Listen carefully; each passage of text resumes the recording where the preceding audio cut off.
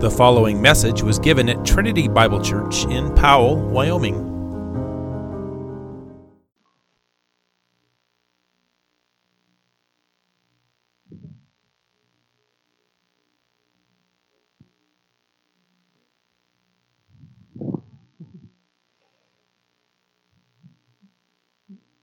Well, if you would open up your copy of God's Word to James chapter 1. James comes right after the book of Hebrews. As Sir Doug said, it's a good question that's up here on the screen. How can we rejoice in trials? At some point in our life, we're going to face trials. We're going to face great difficulties. Others are going to face certain difficulties that others don't have. But every single one of us is going to go through trials. And is going through trials even now. What does the Word of God have to say? Well, we're looking at James 1, verses 2 through 12 today as our passage. James 1, verses 2 through 12. Let's hear now the Word of God. Count it all joy, my brothers, when you meet trials of various kinds, for you know that the testing of your faith produces steadfastness. Let steadfastness have its full effect, that you may be perfect and complete, lacking in nothing. If any of you lacks wisdom, let him ask God, who gives generously to all without reproach, and it will be given him. But let him ask in faith, with no doubting, for the one who doubts is like a wave of the sea that is driven and tossed by the wind. For that person must not suppose that he will receive anything from the Lord. He is a double-minded man, unstable in all his ways. Let the lowly brother boast in his exaltation, and the rich in his humiliation, because like a flower of the grass he will pass away. For the sun rises with its scorching heat and withers the grass. Its flower falls, and its beauty perishes. So also will the rich man fade away in the midst of his pursuits. Blessed is the man who remains steadfast under trial, for when he has stood the test, you will receive the crown of life which God has promised to those who love him. Amen. Let's pray. Father in heaven, we ask for your blessing upon the preaching of your word, that you would illumine this text by the power of your Spirit. You would give us great help from your throne in heaven to make this text come alive to us. It indeed is the living voice of God. But by your Spirit, would you help us to see that? Would you show us great and unsearchable and wonderful things in your word? Would you help it to be applied to our hearts? Be with both speaker and hearer by the power of your Spirit. We pray this in Christ's name.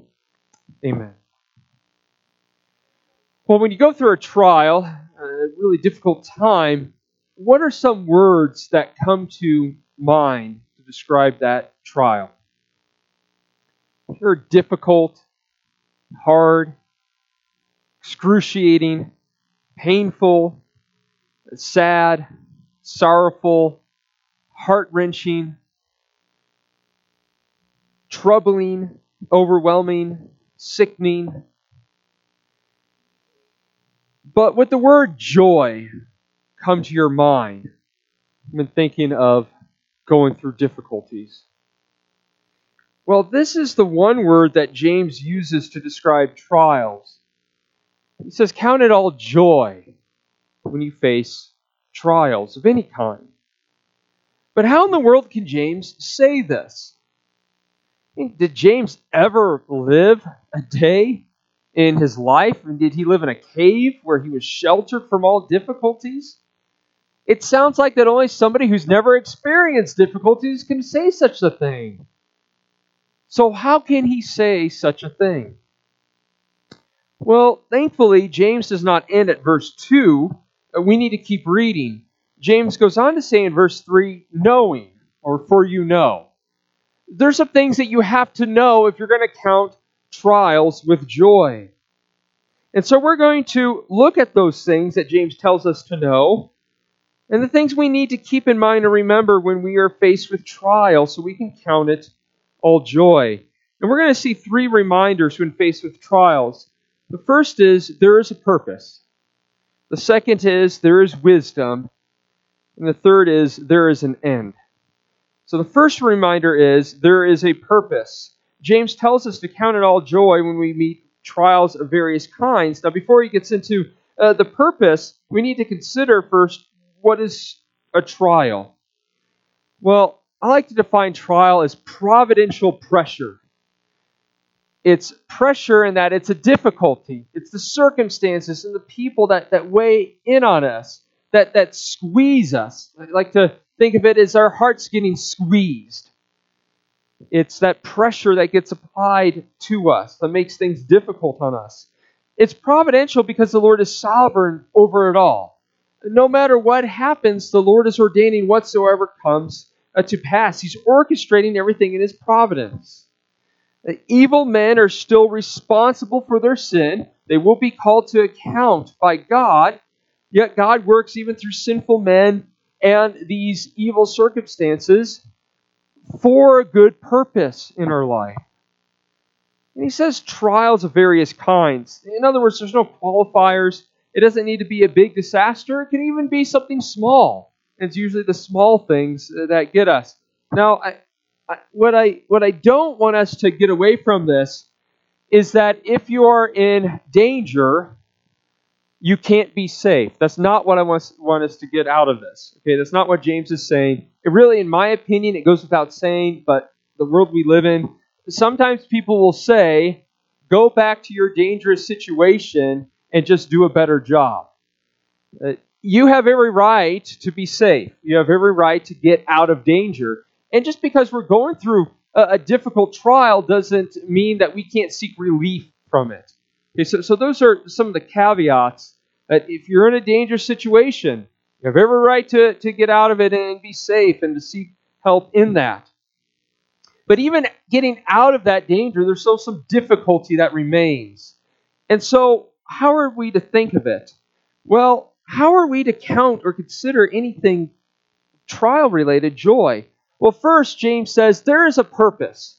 God has a sovereign purpose in the trial. It's not some wasted trial that's just some bad circumstance that will have no good that will come out of it. No, our God is more powerful than that. God has a sovereign purpose in it. Look at verse 3. It says, "For you know that the testing of your faith produces steadfastness." Now, this is better translated as while knowing.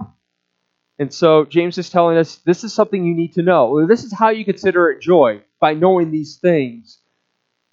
And notice what James calls a trial. He calls it the testing of our faith. Now, this is not testing as in, let's see if you pass. Oh, that's a C minus. Next trial, hopefully you do a better job. I'm watching you. Rather, this is testing in the sense of how metals were tested back then, how gold was tested. It was the heat that was applied to those precious metals that would draw out those imperfections and dross, those impurities in it. The testing was the heat specifically geared to draw that stuff out to purify the metals. And that's what James has in mind here. And that's what the trial is. The trial, or the testing of your faith, gives the occasion to produce steadfastness. Now, steadfastness means to remain steady, to keep going under pressure. We translate it as endurance or perseverance. And steadfastness only happens when what? When things are difficult, right? If I'm sitting on the couch eating my favorite snack and beverage, I typically don't need to persevere in that. I typically need to find a way to get off the couch and not remain in that. Steadfastness assumes difficulty. It's you're walking uphill with a heavy pack and you don't feel like going on. That is steadfastness. It's to keep going on when things are difficult. And this is how we become physically stronger and more fit. Right? You want to get physically fit? You need steadfastness. You need a trial. It's called exercise. Well, how do we get spiritually fit in respect of our faith? How do we become more spiritually fit? Well, we need an occasion for steadfastness and for endurance. And what produces that? The trial, this providential pressure. Just like the heavy weights or the treadmill gives you that occasion for physical endurance, this is what the trial does for us spiritually. Trials are the tools God uses to grow us spiritually. It's God taking us to the gym to condition us, except He schedules the gym day and we can't skip it. This is the purpose of the trial, as James goes on to say in verse 4. He goes, "And let steadfastness have its full effect, that you may be perfect and complete, lacking in nothing." So with physical exercise, you need to endure. You need to remain steadfast on that treadmill or lifting those weights in order to increase in physical fitness. So with spiritual growth, you need to remain steadfast, endure, while under providential pressure. As you remain steadfast under trial, you mature.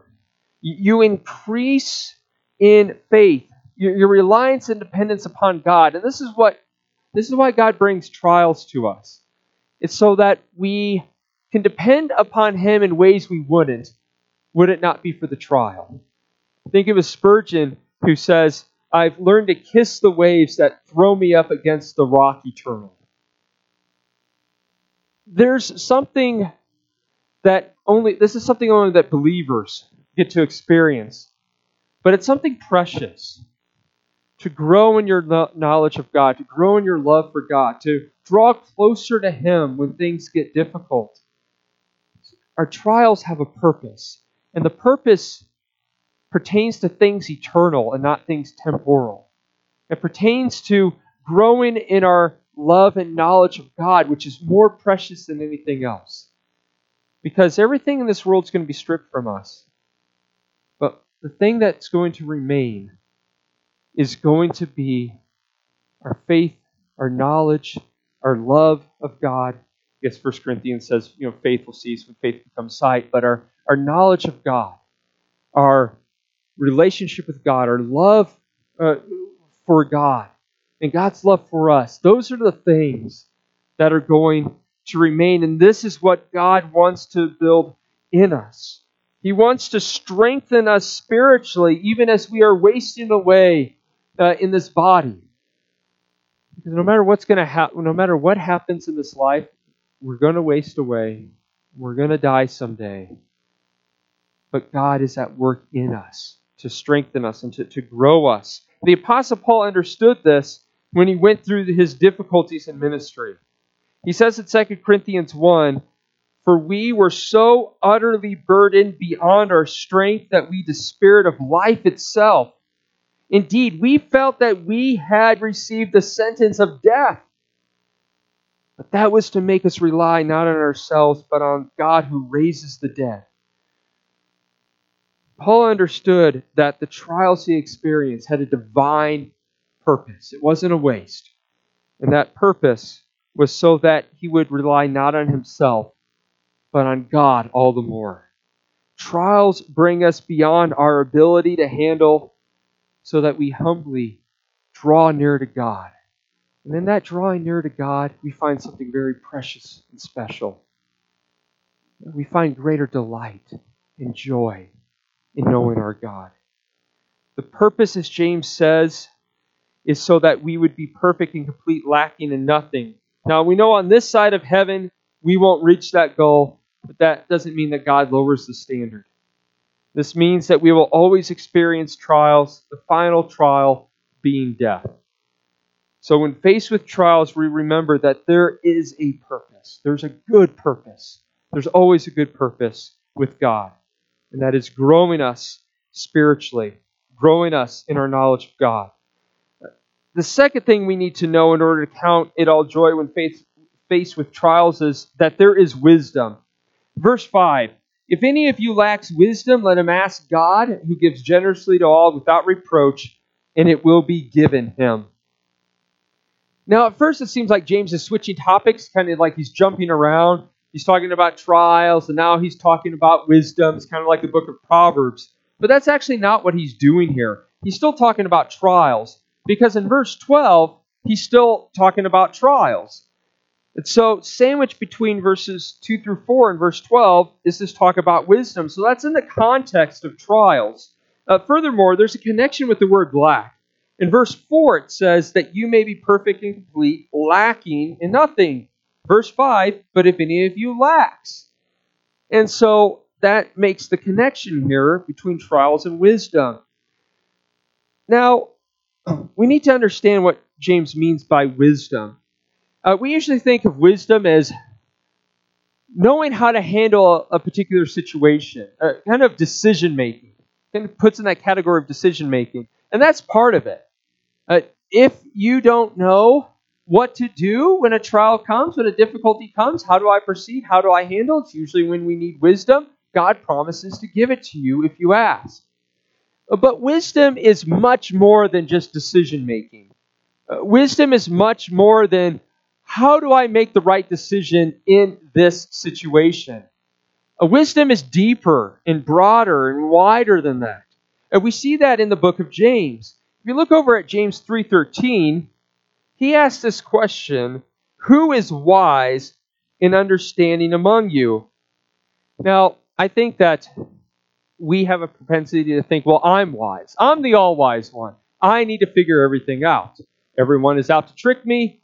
I can figure it out. Well, that's not a wise person. That's actually a fool. What James says wisdom looks like is, by his good conduct, let him show his works in the meekness of wisdom. So how do you know you have wisdom? How is wisdom manifested? Well, it's not making the best decision, but it's more than that. It's showing so by your conduct. What does your life look like? What does your life look like when you are put under trial? What would people say about you when you're at work? What would they say about your character? Would they describe you as somebody who has meekness and humility? Someone who's gentle? Someone who's kind? Or would they describe you as someone who's arrogant? Somebody who is harsh?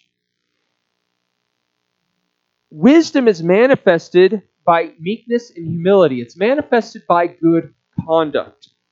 As Jesus said, wisdom is vindicated by her deeds. So not necessarily or only decision making, but by deeds, by conduct. And then you see the opposite of having wisdom there in James 3, verses 14 through 16, is to have bitter jealousy and selfish ambition in your hearts. Not even if it's necessarily manifested, but if you have it in your hearts. If you have bitterness in your heart, if you have selfishness in your heart, that leads to every vile practice. That shows a lack of wisdom. But what does it look like to have wisdom? Well, verse 17, the wisdom from above is first pure, then peaceable, gentle, open to reason, full of mercy and good fruits, impartial and sincere. So this is what wisdom looks like. This is how wisdom is manifested. In deeds and not necessarily decision making. So, if you lack wisdom, it means you're lacking these things. This is how you know you lack wisdom, by your behavior. And what tends to bring out the fact that we lack wisdom? It's trials. It's difficulties. When things are going our way, and I'm getting everything I want, I could be a pretty good person. I can be pretty nice. But it's when I don't get my way. Oh, that's the real test. And met people like this. I think I saw Pastor Briggs post something about the pastoral ministry. People love you until you don't give them what they want. And then they turn on you. And so it's the trials, it's the difficulty that then reveal what kind of person that is. And so when we face the trials, when we face the difficulties, when our hearts are squeezed, and what comes out, that reveals our lack of wisdom. It's not the trials that put the lack of wisdom in the heart. It was already there. It's just that the trial brought it out. So, what happens when you lack wisdom? What happens when the trial reveals that you're a fool? Verse 5. If any of you lacks wisdom, let him ask God, who gives generously to all without reproach, and it will be given him. So if you lack wisdom, that is, if you lack purity, peaceableness, mercy, sincerity, presence of selfishness, bitterness, jealousy, impatience, whatever other evil and foolish thing there is, if you lack that, ask God. And He gives generously to all.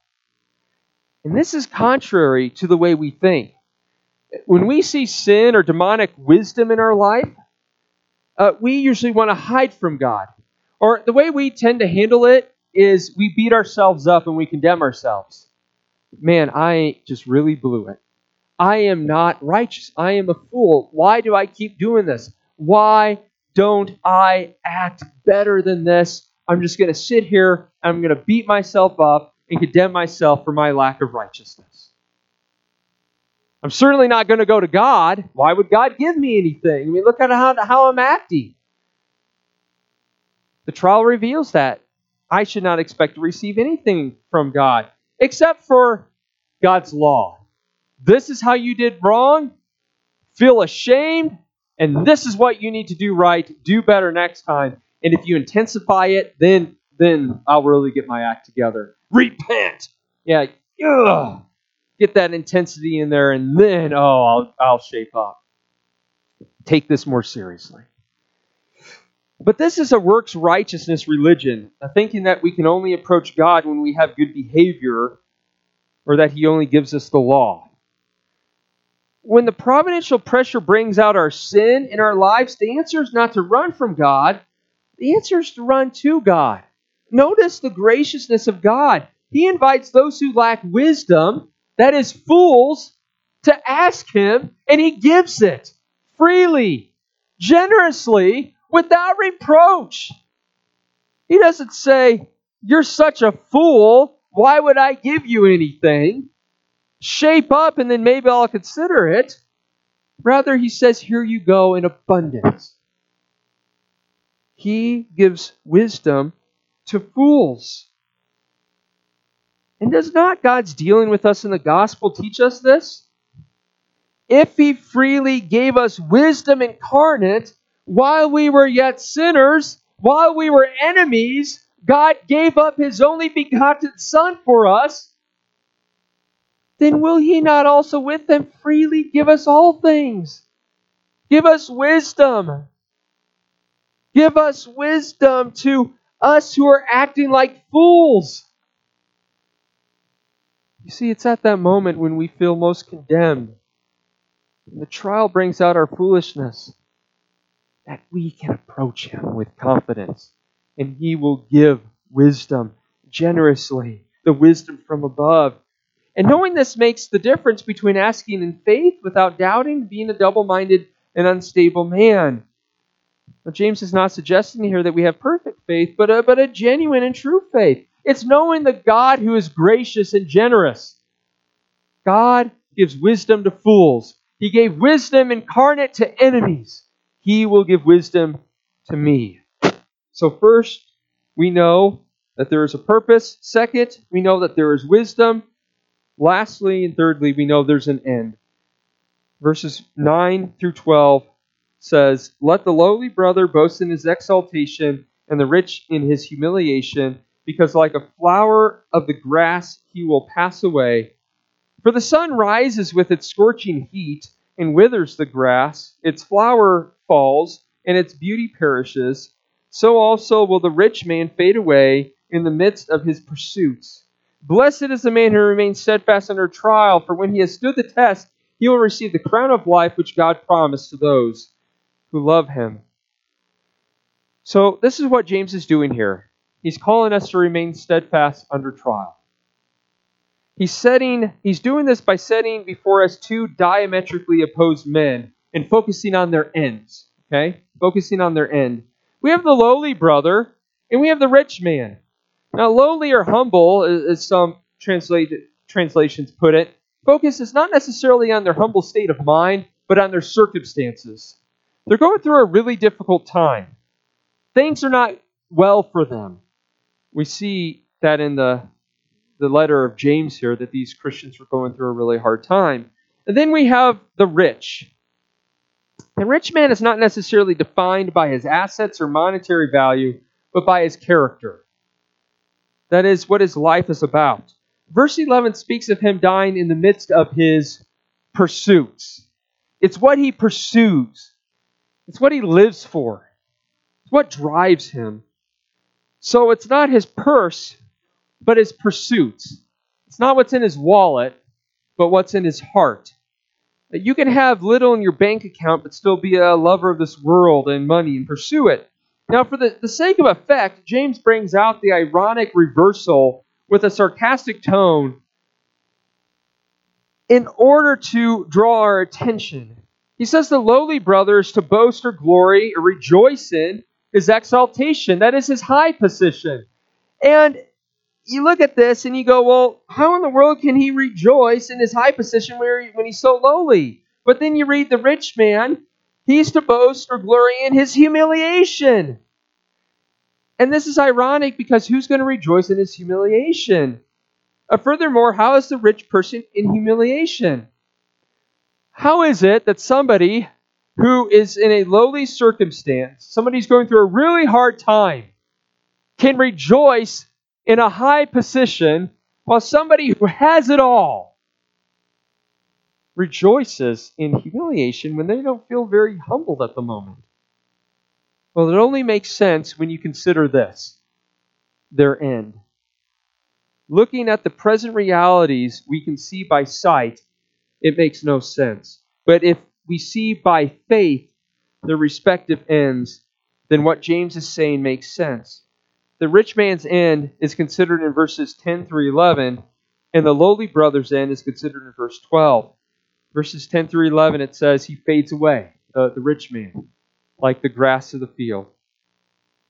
He dies in the midst of his pursuit. He is still pursuing these things when he dies. He never turned from loving this world. But whereas the rich man dies in the midst of his pursuits and is brought very low, this is not the case for the lowly brother, for the believer in Christ. His high position is described in verse 12. It says, "Blessed is the man who remains steadfast under trial, for when he has stood the test, he will receive the crown of life, which God has promised to those who love him." So in contrast to the rich man who fades away and lives for this world, he can have it all. He can have all the wealth and health there is. He's going to perish. But what about the believer who's going through a really hard time, doesn't have good health, doesn't have wealth, doesn't have the things of this world? He's going to receive the crown of life. Now, this is not a literal crown as if a crown could be made out of material called life, but this is figuratively for receiving eternal life. The parallel in James 2:5 is helpful in interpreting this, where James says, "Listen, my beloved brothers, has not God chosen those who are poor in the world to be rich in faith and heirs of the kingdom, which he has promised to those who love him?" So in 2:5, it is the kingdom promised to those who love him. The same group is described in 1:12, those who love him, and to them is promised the crown of life. So you combine those two, crown of life refers to this eternal kingdom, eternal life, the afterlife.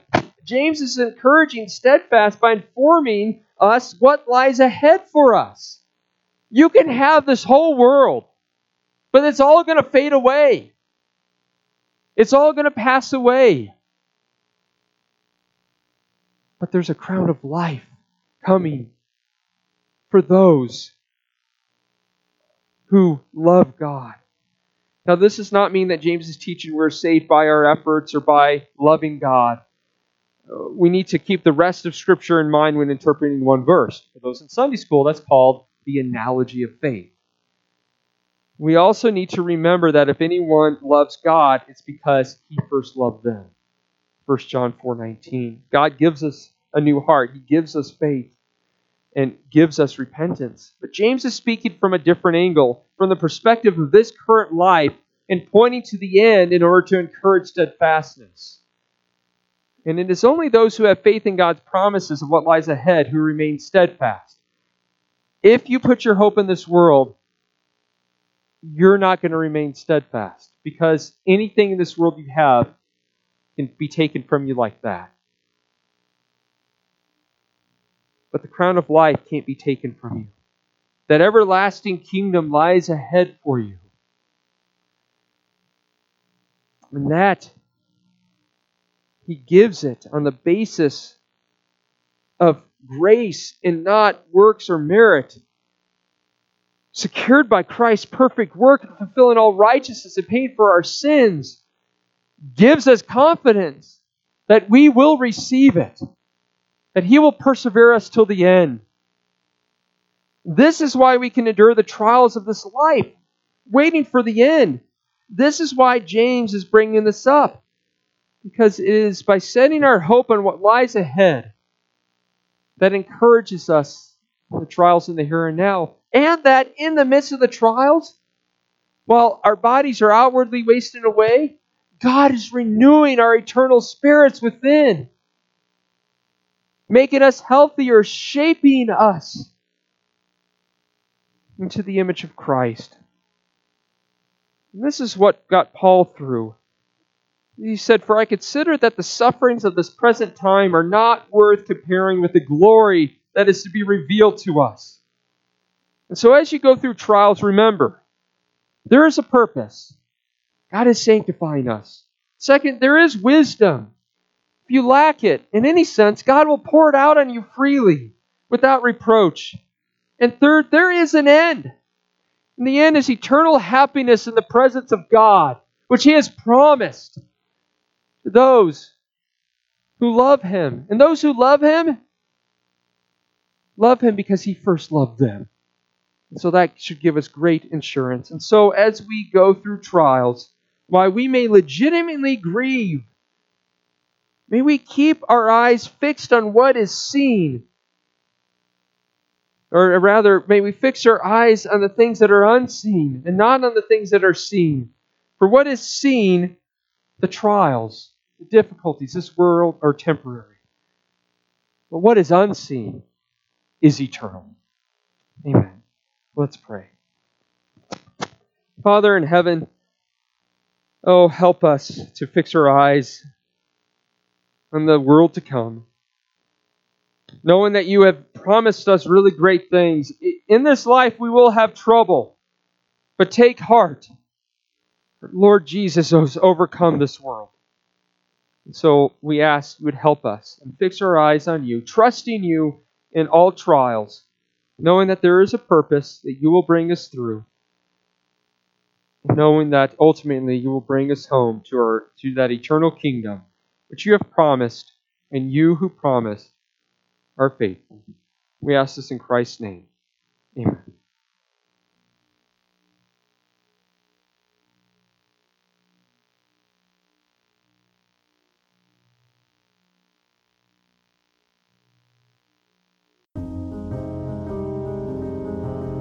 You have been listening to a message from Trinity Bible Church in Powell, Wyoming.